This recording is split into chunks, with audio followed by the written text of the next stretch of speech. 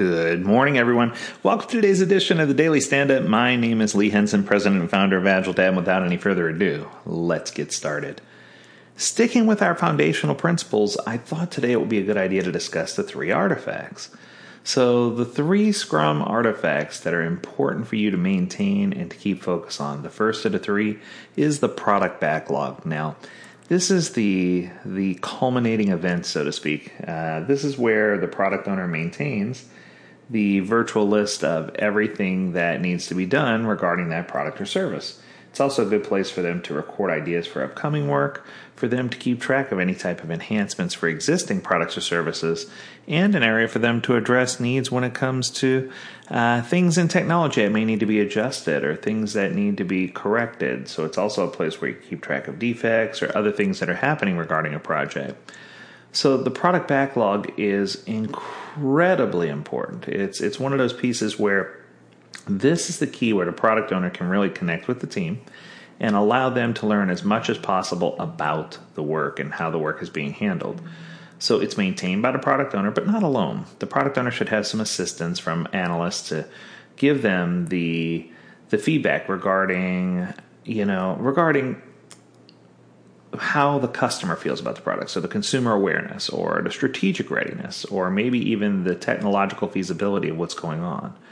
So it's important for us to really focus on that aspect of the backlog to make sure that we have a clear understanding of what the backlog is, how it works, and what benefit we're going to get from that product backlog. And the product backlog should be organized in such a way that the things that are closest to the top should be well-defined, well-refined, and ready for consumption by the team, where the things near the bottom of the backlog could still be loosely held in there, a little bit lighter weight and ready for consumption at a later date.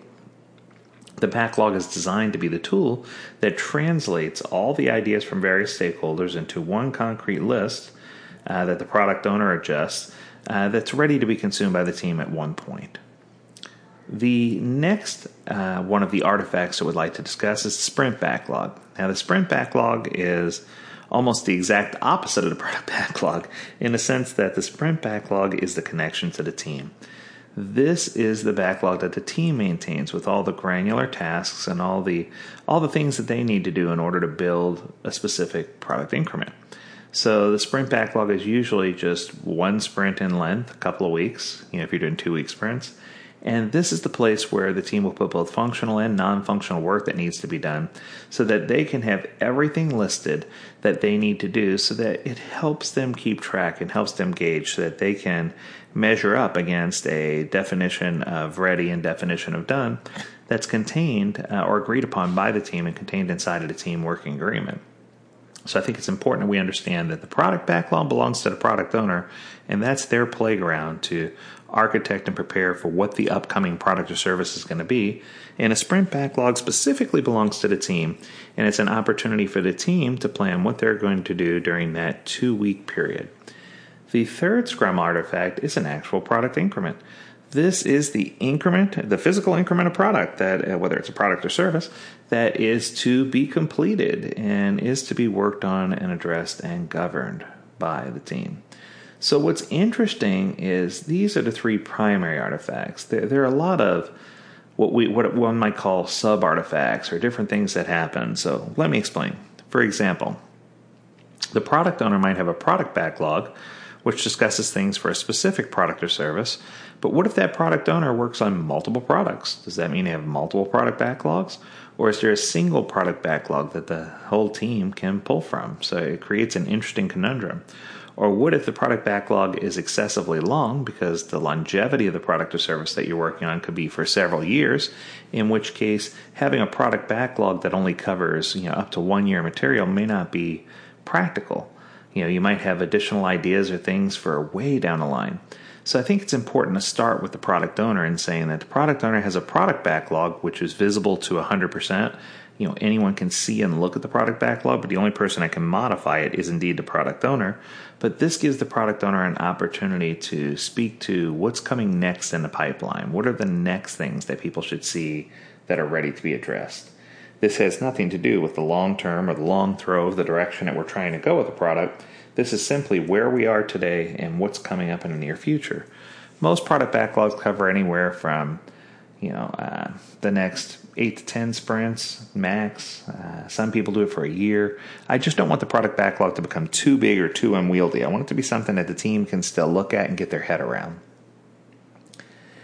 In between the product backlog and a sprint backlog lies a term that I like to call the team backlog. Now, many people translate the team backlog into the sprint backlog.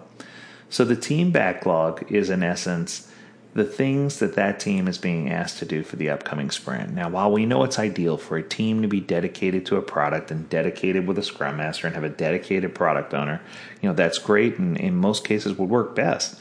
However, most organizations aren't aligned in a way that they can do that.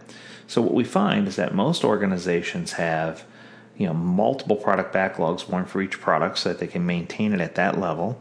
They'll structure a release backlog of the things that they hope to be included in a release of either a suite of products or an individual product.